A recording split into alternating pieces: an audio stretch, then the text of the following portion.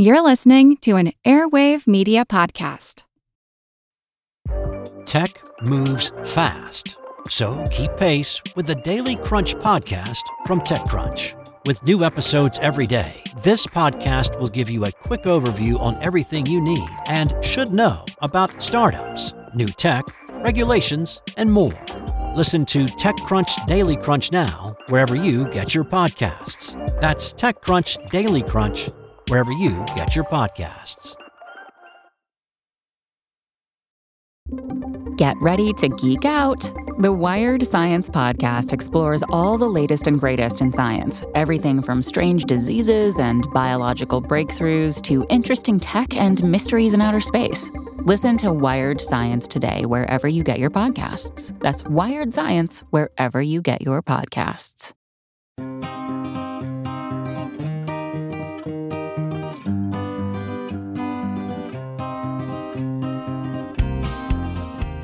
Now, my backyard isn't very big, but it's big enough for a lot of squirrels.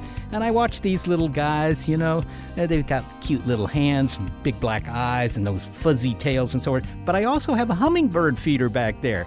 And these squirrels, they get up to that hummingbird feeder and they start chewing on the food that I'd bought for the birds. So are they cute critters or are they pests? I mean, it's kind of complicated. I'm Seth Shostak. I'm Molly Bentley. Welcome to Big Picture Science, produced at the SETI Institute, where researchers investigate the nature and origin of life. On Big Picture Science, we give you the wide-angle view on science and technology. We love them, fear them, are annoyed by them, use them, and sometimes eat them. But how well do we really know animals? Our views of them are often simplistic: the appealing panda, the cuddly kitten, but also the lazy sloth or the dirty rat.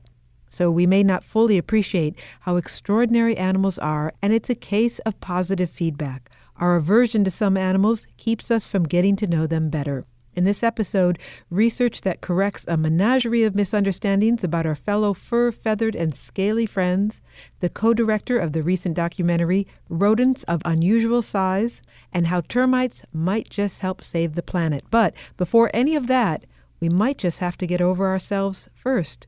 It's Creature Discomforts.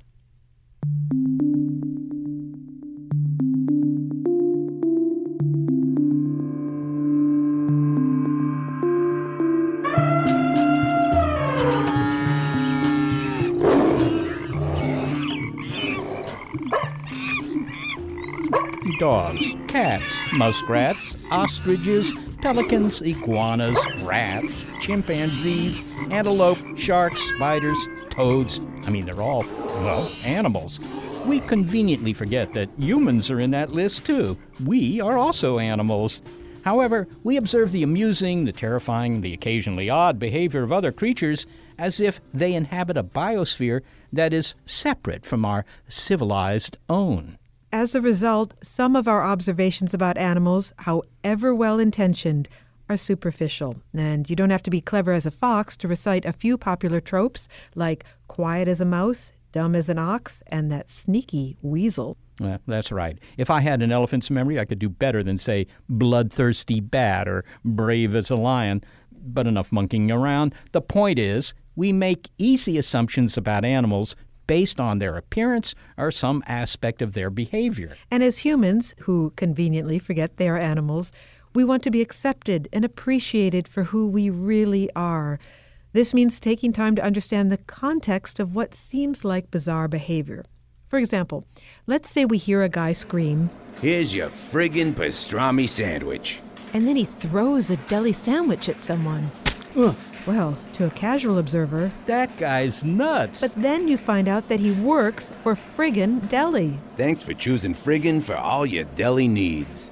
When it comes to other animals, we don't always take the time to understand the context of their behavior or the behavior itself. It's easier to go with our quick impressions, says zoologist Lucy Cooke, and that's not because we don't love our furry and feathered pals. It's that we look at them through a human-centric lens. Things change when we consider animals in the context of their own existence. The Truth About Animals is Lucy Cooke's book. Stone sloths, Lovelorn hippos, and other tales from the wild side of wildlife. Although she admits that some animals do seem to go out of their way to put us off. Consider the thermoregulation habits of the vulture, an animal already at a disadvantage, some would say, for its less than appealing beak and physique. So vultures are wonderful, extraordinary, beautiful, fantastic creatures, but they are much maligned because of their rather unsavoury habits, one of which is dining on the dead, which has won them few favours, particularly given the fact that they look like the Grim Reaper themselves, which hasn't really helped. But they have another rather unsavoury habit up their sleeve, as it were, which is urohydrosis, which is basically a scientific euphemism for pooping on your legs in order to keep cool. It gets really hot out there on the savannah, and one of the issues you have as an animal is trying to keep your temperature down. So what they do is they will defecate on their legs, and that's a very liquid form of defecation. And so that will then evaporate and will actually cool them in the same way that sweat would do for us. It's just, perhaps even more unseemly than sweaty armpits. All right, so the way it keeps it cool is the same way that, well, as you say, sweating or spritzing some water on your face, it's the evaporation that cools them down. Precisely. You make the case in your book that we have biases against some animals because we misunderstand them, but I understand what you describe perfectly. I understand why we have an aversion to vultures, given this kind of hygiene habit, because, if humans did this at a cocktail party, that would be considered a real social blunder, whereas the animals seem to be able to get away with it. They don't offend other animals or other vultures in this case. Absolutely not. No, they're just getting by, surviving the best way that they can. And I sort of applaud them for their ingenuity. I think evolution has done a splendid job in the case of the vulture. And, vultures, as I say, they're much maligned. People don't like them. They're creepy. They eat dead things. And it's perfectly natural that our stomachs would be turned because, obviously, if we were to dine on carcasses, we'd be very, very ill ourselves. So that revulsion that we feel for vultures is natural. Unfortunately, what that translates into is that certainly with animals like vultures that we find unappealing, we don't tend to want to put as much money into trying to conserve them. And in the case of the vulture, that's a very big mistake indeed, because vultures are basically forensic cleanup units with their disinfected feet and they're hoovering up carcasses that are filled with bacteria. They're doing an incredibly important job for the environment by getting rid of all of this bacteria and rotting meat.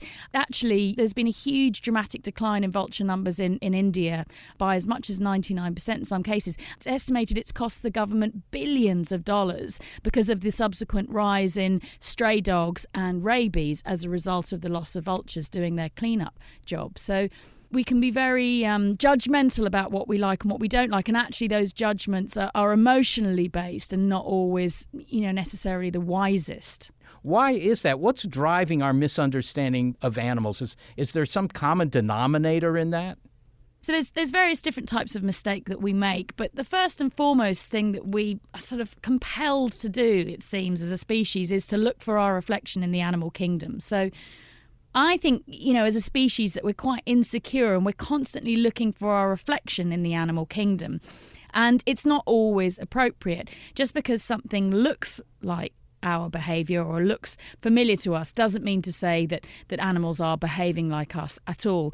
A classic would be, there was a shot the other day that went completely viral of two penguins and they looked like their flippers were touching and everybody's like, oh, look how cute, these penguins are so in love. They weren't. They were just walking out of the sea at the same time and their flippers just managed to touch. But we are compelled to anthropomorphise about animals, and that has got us into a lot of trouble and continues to, I think. We all think that penguins are really cute, and that is because they walk upright, so they look like little humans, but they wobble around because their legs aren't really engineered for use on land. They're brilliant in the water and work as a rudder, but they don't really work very well on land, so they stumble around helplessly, and that triggers our innate need to nurture. So, that's very hardwired in us. So we are compelled to love penguins, and we think the best of them. Have animals suffered terribly because of our misguided views of them? I mean, is there an example of that? I suppose the vulture is one, but are there others? Yeah, totally. We have used and abused the animal kingdom to our own ends endlessly, and there are dozens of species that have fared very poorly, either because of the way that we think about them or because of the way that we've decided that they should be useful to us. We have a habit of thinking that we are in the center of the animal universe and everything else is just there to serve us, and that's misguided. So, for example, amphibians, frogs. Frogs were, believe it or not, used as the very first pregnancy test. If you inject an African clawed toad with a woman's urine, if she's pregnant, then the toad will, within 48 hours, lay eggs. And so that used to be the standardized pregnancy test from the 1940s to the 1960s. Now, as a result of that, toads were exported all over the world to do their sort of pregnancy prognosis for all sorts of women in all sorts of countries. And when they ceased to be useful, when the test was no longer used, a lot of those amphibians were released into the wild. And the problem was, what we didn't know about them was that this particular, the African clawed toad, carries a fungus. It's like the sort of typhoid Mary of the amphibian world. It has immunity to this fungus, which is now killing out amphibians all over the world. So I think the numbers are in decline by about 40%, are hurtling towards extinction. And this fungus that's spreading around the world is partly to blame. Let's talk a little bit about the sloth. The popular perception of the sloth is that it's sloth-like. I mean, it's slow, but that doesn't mean it's lazy. I read that one reason we don't understand this animal terribly well is that we tend to observe it upside down. What's the truth about sloths? Well, a sloth, you see, is a classic example of us imposing our values on an animal and not understanding the context of its life. So, yeah, we have judged the sloth. We have damned it with a name that speaks of sin, and we think that it's lazy and somehow evolutionary redundant. But they are incredibly successful creatures. They've survived for over 60 million years and they're very plentiful in the jungles. They're doing really well. One of the reasons that we have got them wrong is because they live their lives upside down, which is an energy-saving device. It's a brilliant way of spending less energy because you need only 50% of the muscle mass to dangle from a tree as opposed to hold yourself upright. The trouble is that if you turn a sloth the wrong way up, gravity removes its dignity and they just sprawl on the ground. They literally cannot. They don't have the muscles to hold themselves erect. They can't do it. So they sort of drag themselves along with their claws like, a dying man just short of a watering hole. And we look at them and think that they're pitiful. But that's just because we can't see them in the trees. And when they're in the trees, they're magnificent when they move. They are incredibly slow, but incredibly graceful and very different to when you see them like a classic quadruped, the right way up or the wrong way up for the sloth on the ground. I can see that that's truly a remarkable adaptation. I guess you could call it an evolutionary adaptation. But animals also can use a whole bandwidth of communication that humans do not. I think bees see in the ultraviolet or whatever, or they can hear frequencies of sound that we can't detect. Do these other communication channels play any part in our misunderstanding? Absolutely. Lots of animals use scent to communicate. And that is obviously something that we can't see or understand or hear. It's invisible to us. And pandas, in fact, they're one of the animals that really rely on scent as a form of communication. Now, pandas are one of those animals that's widely misunderstood. People think that because they're somehow evolutionary redundant and they're rubbish at sex. And the reason why people think they're rubbish is because they don't procreate well in zoos. But actually getting animals to breed in captivity is incredibly hard. All animals need to get in the mood. They're no different from humans in that way, but they need the animal equivalent of a nice glass of wine and a bit of Barry White in order to get them in the mood. And if you're a panda, it turns out that a lot of that sort of seduction or courtship happens as they leave scent for one another that tells them all sorts of things about potential partners. And without the female being able to choose from a range of different scents to choose her male, you just plonk two pandas in a cage together, it ain't going to work. So that's how a sense that we can't really understand, smell, that communication, that scented communication means nothing to us. And so we don't understand it and we've misinterpreted animals as a result. I can't recall who wrote this, but somebody said something to the effect that animals don't just live in a different world, they inhabit a different universe. Is that really true? Yeah, I think that's a great quote. We see well, we hear well, our sense of smell is okay, but different animals have heightened senses or other senses are less well developed. And so, yeah, their sensory realm is very, very, very different from ours. And so it's really hard for us to put ourselves in their shoes and to try and work out what's going on. Well, finally, Lucy, we tend to stereotype our fauna friends, although I guess calling them friends might be just another example of anthropomorphizing. But what would be the benefits of understanding them better? I mean, aside from our pets? Well, understanding animals is really important for conservation. You know, we're in really catastrophic times where dozens of animals are going extinct every single day. And for us to understand them and understand their world, how they work, is only going to make us better equipped to cohabit the planet. Lucy Cooke, thanks so very much for speaking with us. My pleasure. It was lovely. Thank you. Lucy Cooke is a zoologist, and she is the author of The Truth About Animals, Stone Sloths, Lovelorn Hippos, and Other Tales from the Wild Side of Wildlife. So it's an important point, the one that was made, that if we think an animal is gross or dumb, or we have some reason to recoil from it, we might not be motivated to care about that animal and conserve its habitat, for example, in the case of the vulture. And more than that, we don't understand why they're doing it. I mean, the animals are not deliberately being gross or anything like that. That's their lifestyle. And there's got to be a reason for it, because otherwise they wouldn't be around doing it. So we've got to resist this temptation to, consider their behavior in the same terms that you would consider somebody invited to dinner. It's true. Animal behavior is complicated, and remember that humans are animals too.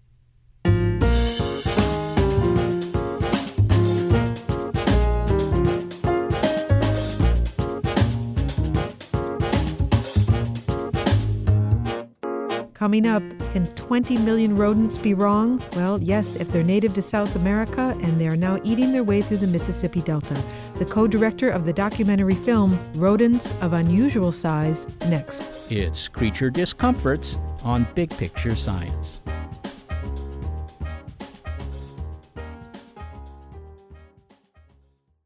This episode is made possible by PwC. A robot may not be coming for your job, but competitors are coming for your market share. At PwC, we pair the right tech with the right solutions to help you gain a competitive edge. Reimagine operations from the cloud, fuel innovation with responsible AI, and detect risks before they become headlines. That's human-led and tech-powered. It's all part of The New Equation. Learn more at thenewequation.com.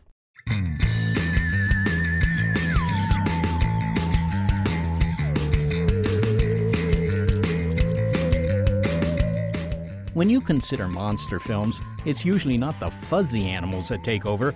Ants camp out in the sewers of Los Angeles, giant lizards rampage through downtown Tokyo, and just to prove the point, here's an exception to the rule, a movie that dared to work with an animal that is not repellent, Night of the Lepus.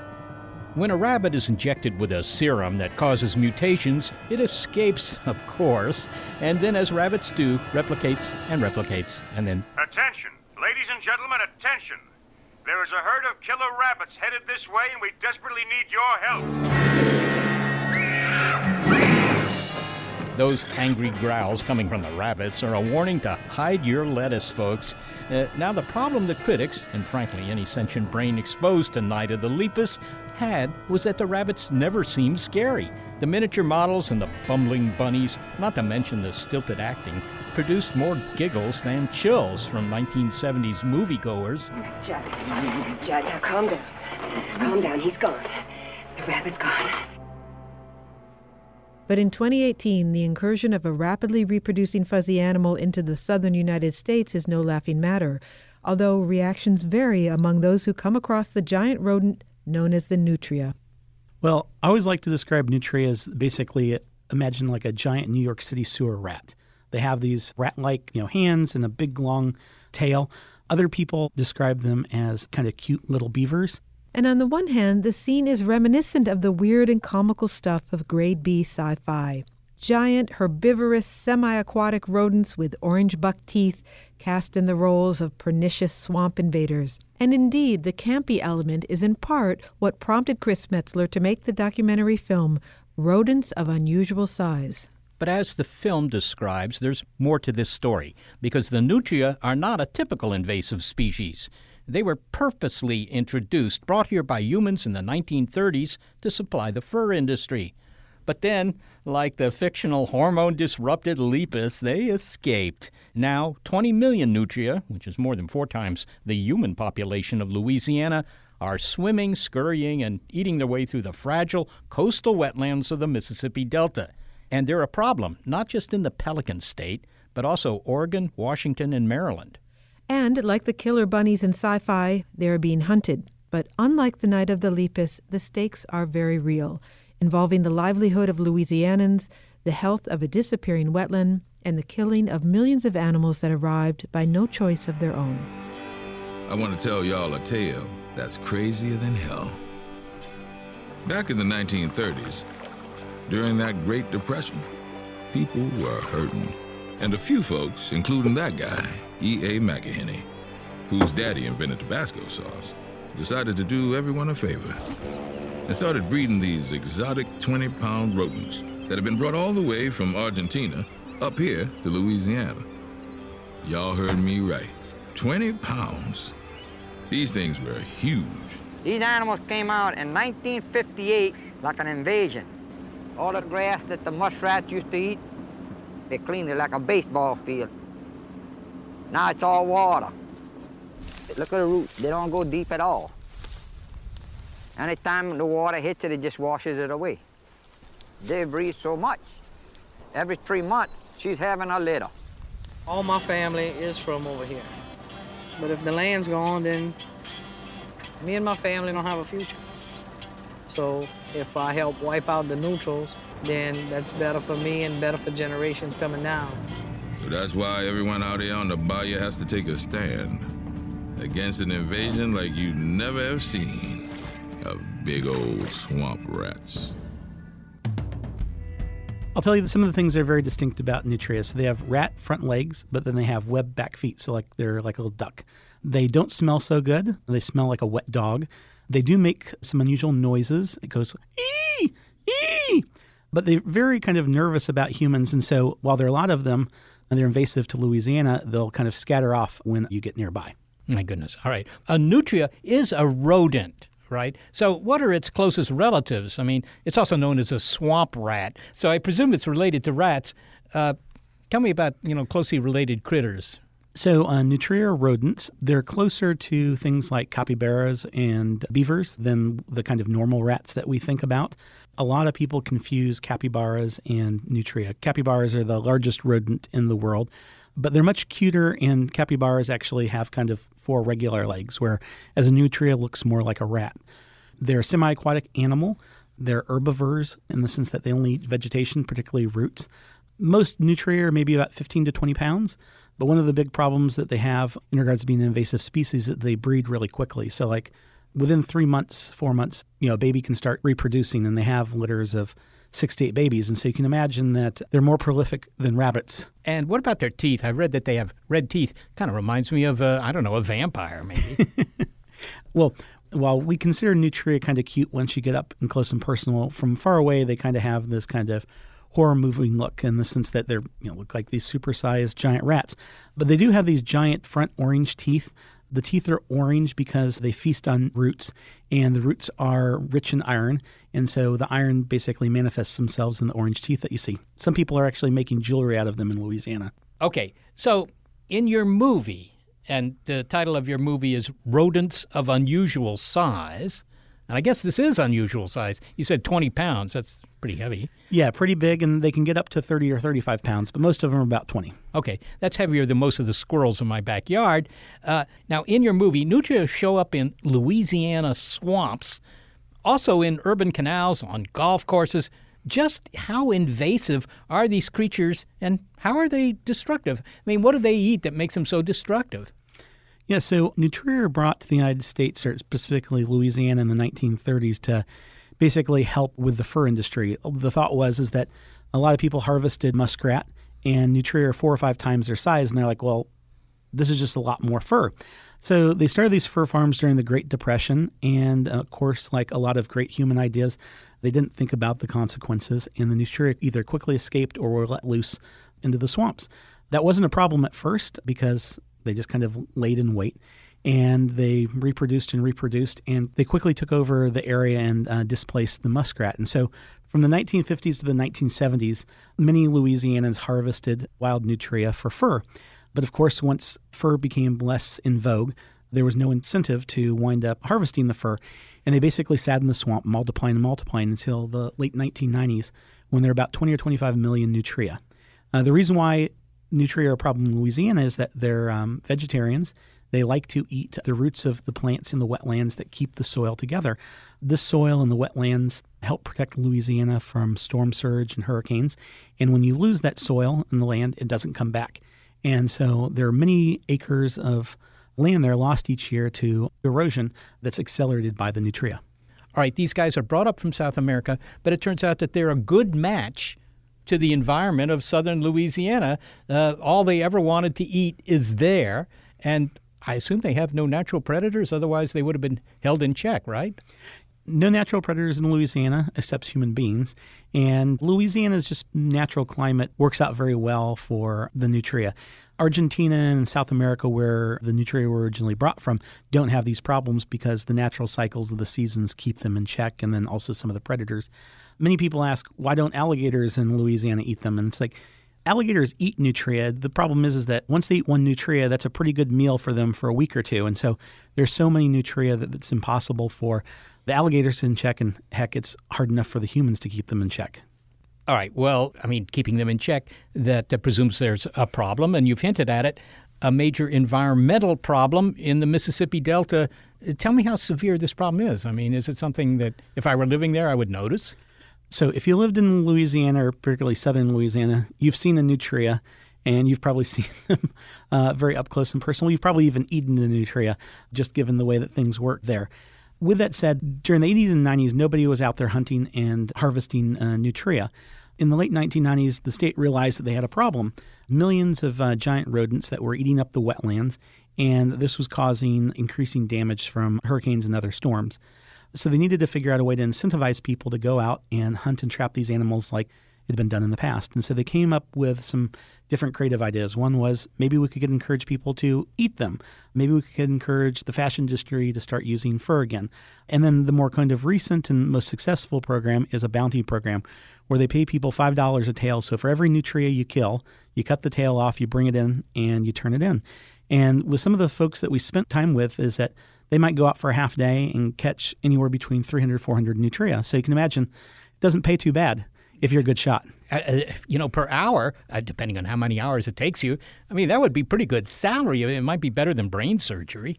It's absolutely, for the people that have the skills to do it, it works out very well. I mean, if you put me out there with a gun and you gave me all day, I don't know if I could hit one nutria, even though there's so many of them around. You say there's a $5 bounty for the tail. Why the tail? And what happens to the rest of the nutria? That's always the conundrum with killing the nutria, in the sense that they need to wipe out these animals because they're causing such havoc environmentally. But there isn't no market for their fur right now.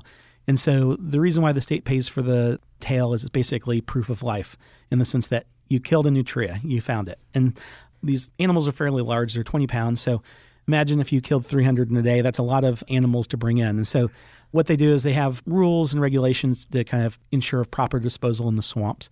But it causes problems in the sense of you're throwing a lot of organic material into the waters. It creates algae blooms, et cetera. And so there are different kind of independent-minded people there trying to encourage people to bring the fur in and figure out some kind of sustainable ways to create clothing that people might find attractive. And even recently, there's a dog food company that's buying the meat that they harvest. I wonder what the flavor will be described to be. I don't know. Taste of the swamp. Yes. I mean, I have to confess, I've eaten nutria a couple different ways. So if you'd like to know how it tastes, I'm happy to share. I would like to know. Well, as you can imagine, in Louisiana, they're kind of legendary for their cooking. And I can tell you, boy or girl, young or old, everybody knows how to cook and cooks really good. So we've had it cooked in kind of an Asian stir fry by James Beard Award-winning chef Susan Spicer, and that kind of tasted like pork tenderloin. But we also had jazz musician Kermit Ruffins barbecued up for it. And I can tell you that was just as good as pulled pork. And so I often think it tastes a lot like different varieties of pork, but it's a very lean meat, so you don't have the kind of fatty bacon taste that you might have with some pork. Okay, well, that would be the disadvantage, but the advantage is might be better for you. Absolutely. It's a very healthy meat. I think the biggest problem with encouraging people to eat nutria is, of course, the looks. When you look at the animal, it obviously looks like a giant rat. And even myself, when I saw it cooked up, I was just like, I just needed to close my eyes and put it in my mouth. And once it was in my mouth, it tasted good. Can you describe one of the more memorable moments in making this film? So in making this film, there's many memorable moments, and partly it's because of the people that we spent time with. I mean, on our first nutria shoot, when we're out on the airboat, and we just see dozens, if not hundreds of nutria running around. And we're like, oh, shoot, these really do exist and this is a problem. And they start knocking them off and they're piling up on the airboat. I mean, that's just kind of a moment that just kind of shakes you to the core, especially coming from not a hunting family. Chris, this reminds me a bit of what happened in Florida many years ago, at least I think happened there. I read about it, where people decided it was too cruel to turn alligators into belts, shoes, handbags, whatever. So they stopped doing that, and soon alligators were overrunning the state. Are there folks who are trying to protect the nutria and say, look, this is a nasty thing to do?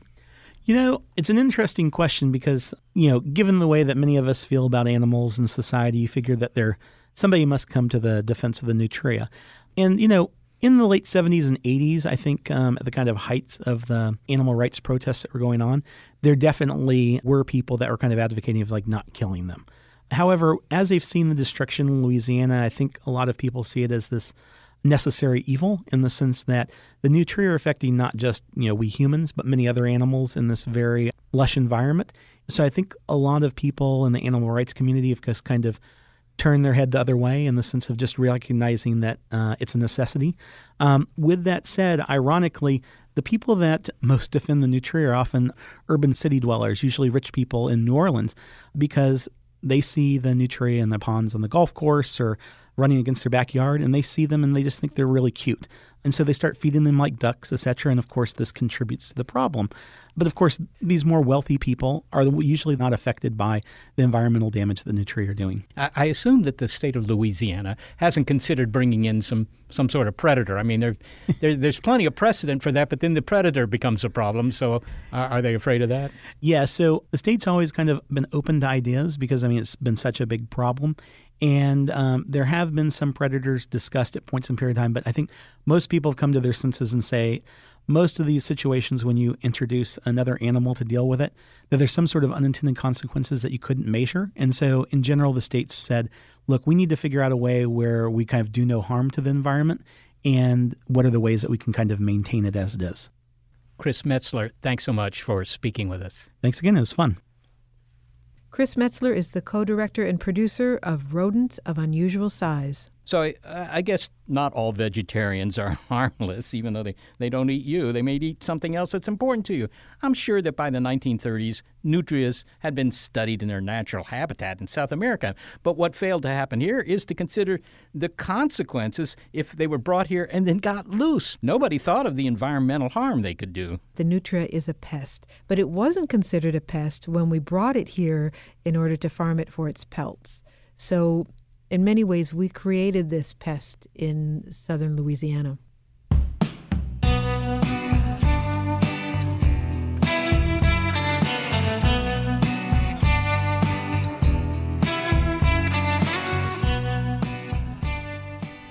Coming up, they skitter about, eat each other's feces, and you do not want them in your house. But would you change your mind if the animal we're talking about is the inspiration for the houses of the future? Meet these critters up close next. It's Creature Discomforts on Big Picture Science.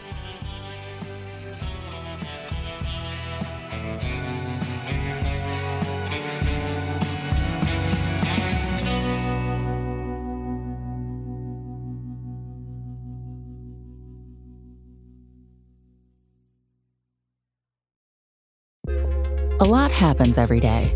Cut through some of the noise by listening to What's New with Wired. a podcast that provides in-depth coverage on technology and culture. With new episodes released every weekday, you can catch up on all the major events you missed.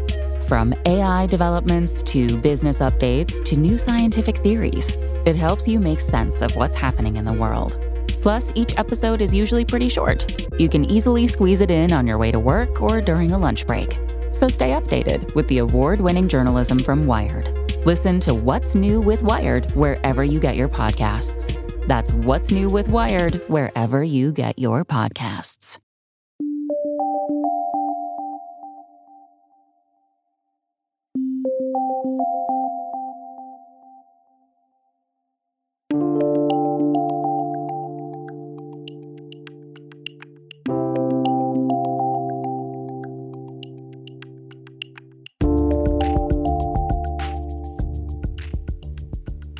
Okay, well, if we fully appreciated the highly evolutionarily adapted behaviors of other animals, we might stop regarding them as merely fuzzy critters to be cuddled, soft pelts to be worn, or fanged invaders ripe for eradication. After all, just a reminder, what would a casual observer think of seeing you in the kitchen in your underwear, the ones with the minions on them, using one hand to stuff fists of cold spaghetti in your mouth while scrolling Instagram with the other? Not sure that any amount of context will help you there. Well, yeah, sometimes human behavior challenges our refined sensibilities. But still, some animals just give us the willies. See if you can identify these guys. It's a social insect. It lives in large colonies of millions of workers with one or more queens. A worker has a big bulbous head like a Shar-Pei, but it has no eyes. It has 2 long antennae on it. Then their body itself is kind of teardrop-shaped. We've labeled termites as pests for good reason. Termites can eat wood, grass, money. They can eat books. Worldwide, they do at least $40 billion worth of damage a year. Termites have excellent immune systems. They have internal immune systems, and they also have a social immune system that is enforced by soldiers. They also have another kind of social immune system, which is that they spread their feces about. They groom each other obsessively. The result is that it's extremely hard to kill termites with biological agents. Now, what happens next is that we're about to make the case for the virtues of the termite.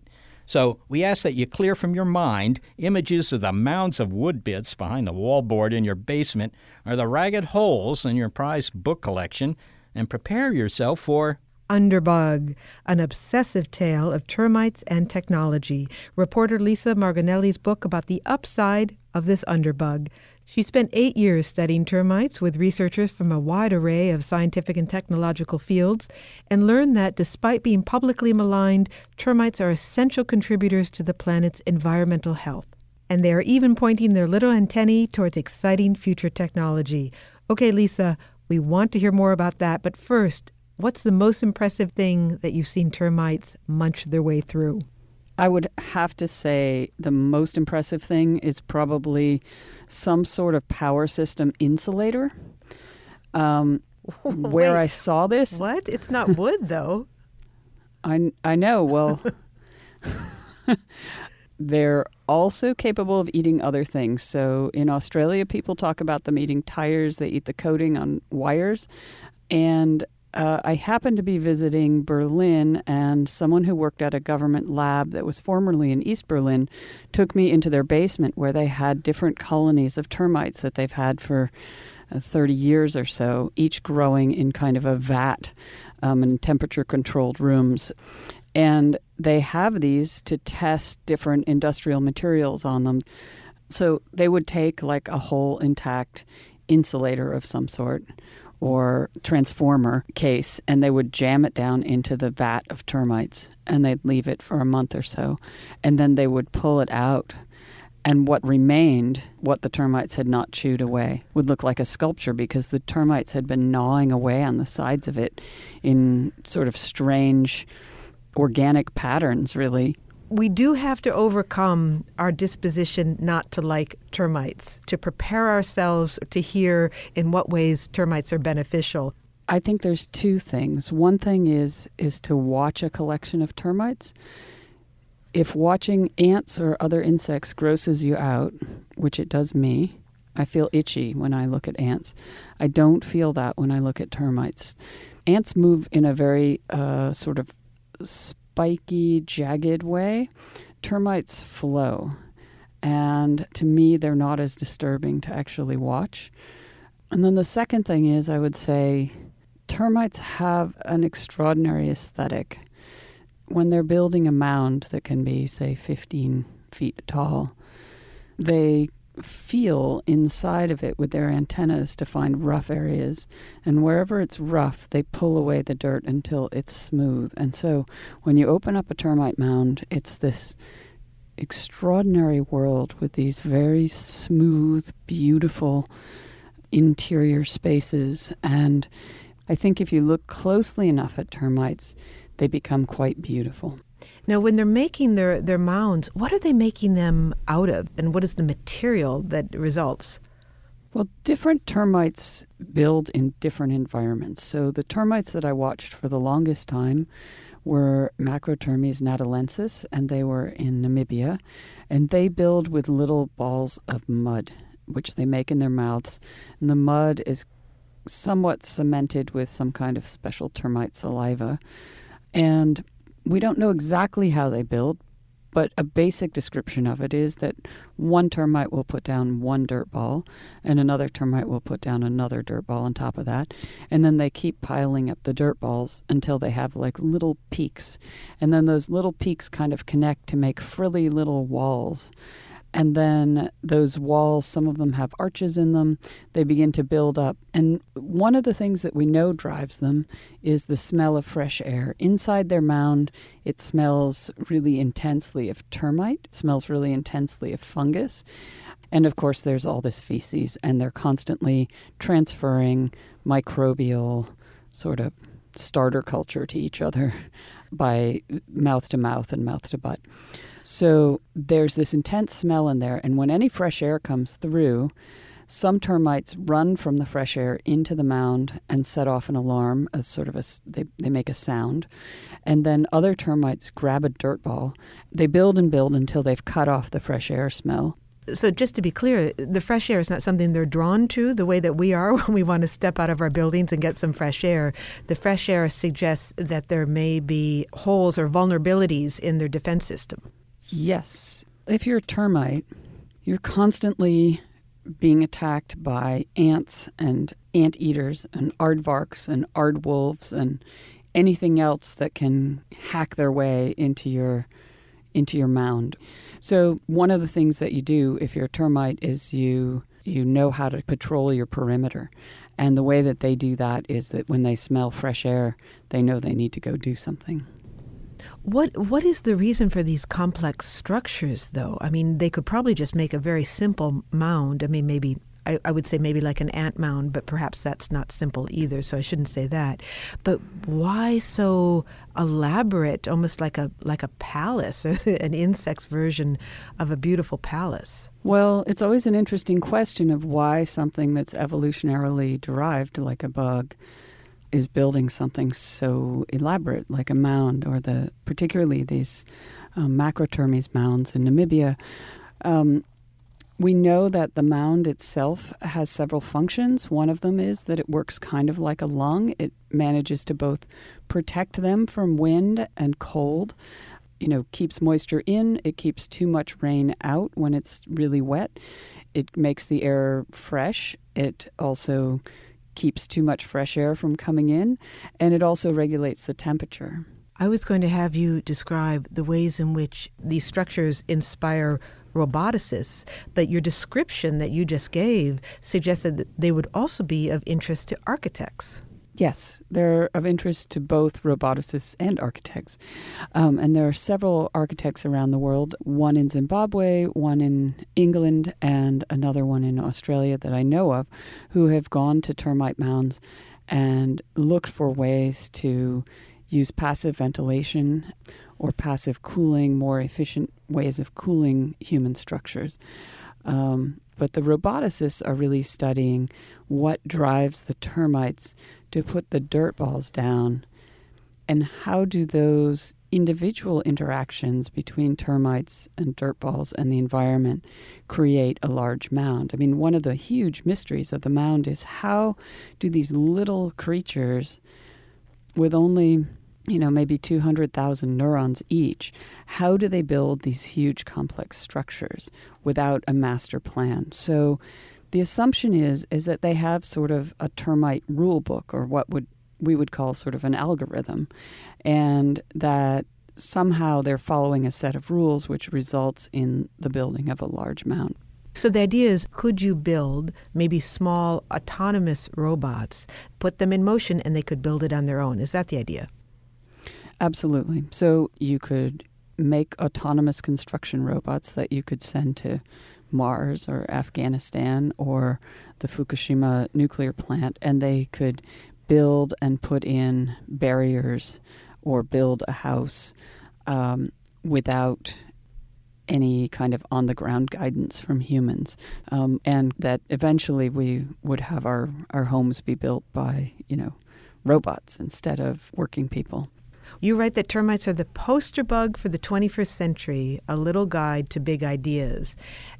Isn't linking it to our technology's future an overreach? I don't think so at all. Everything that termites do, we want to do.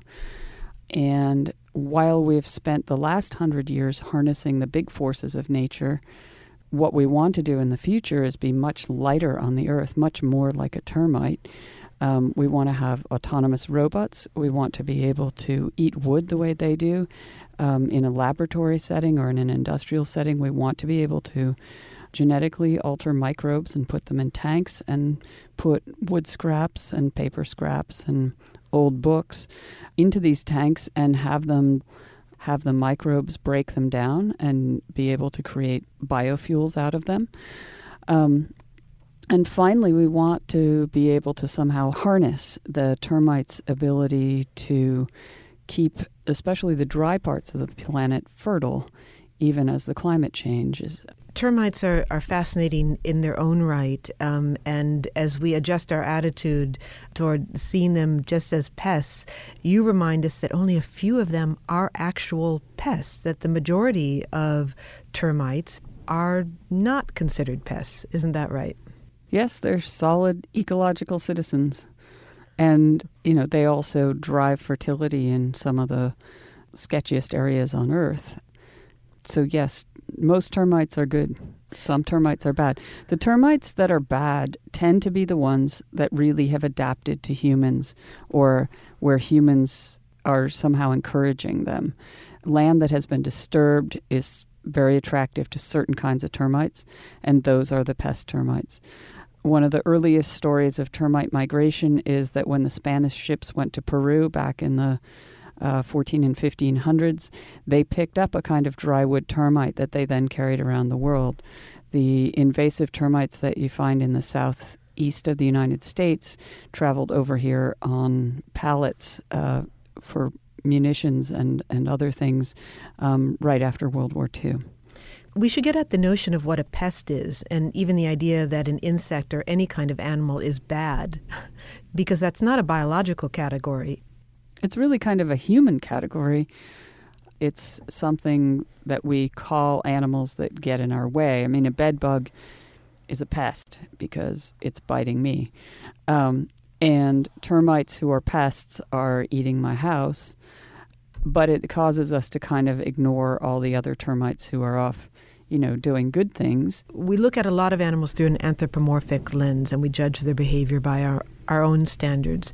But conversely, even people who are trying to defend animals and explain why they're important to us will draw on the argument of what they can do for us. And I'm wondering if identifying how animals can help us, if it has problems itself, if it's a kind of validation cop-out, why can't we just admire animals simply on their own terms, see the world the way that they see it, and not the ways in which they're useful to us? Well, this is a really interesting question. But it happens at all different levels. I mean, on the one hand, you've got really highly trained roboticists going out and staring into termite mounds for a month, and they wouldn't be there if they hadn't been able to convince somebody to give them money. And on the other hand, one of these roboticists designed a tracker that allowed us for the first time to see termites as individuals, to realize that they have memories, to realize that there are termite leaders and termite slackers. And so, there's an interdependence between our seeing certain animals as useful and our ability to kind of deploy scientists out to look at them.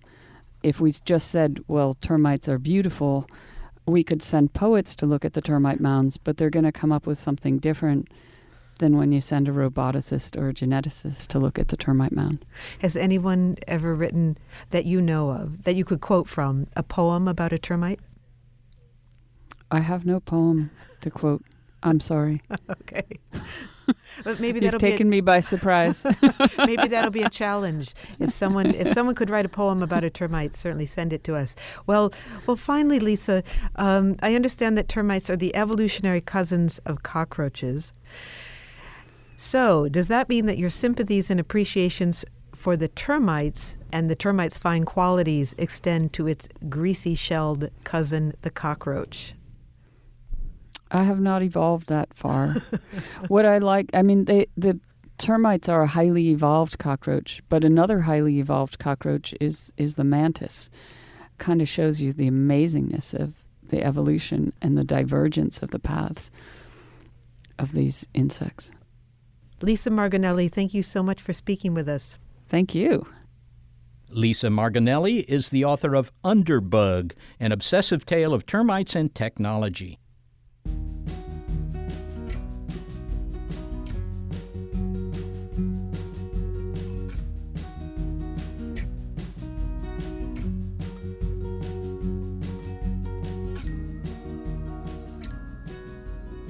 Well, thanks to the animals whose keen evolutionary adaptations are evident in helping produce this show, Senior Producer Gary Niederhoff, Production Assistant Sarah Derwin, and Operations Manager Barbara Vance. We're also grateful for financial support from Rena Shulsky-David and Sammy David and the William K. Bowes Jr. Foundation. Big Picture Science is produced at the SETI Institute, a nonprofit scientific and education organization whose scientists study the origin and nature of life. And a big thanks also to our listeners. Your ears have been attuned to an episode of Big Picture Science that is called Creature Discomforts. And if you'd like to hear more Big Picture Science, well, you'll find our episodes in our archive at bigpicturescience.org, and you'll find links there to our guests as well. Oh, and if you never want to miss an episode, subscribe to Bye Pie Sci on iTunes, Google Play, Stitcher, Spotify, or iHeartRadio.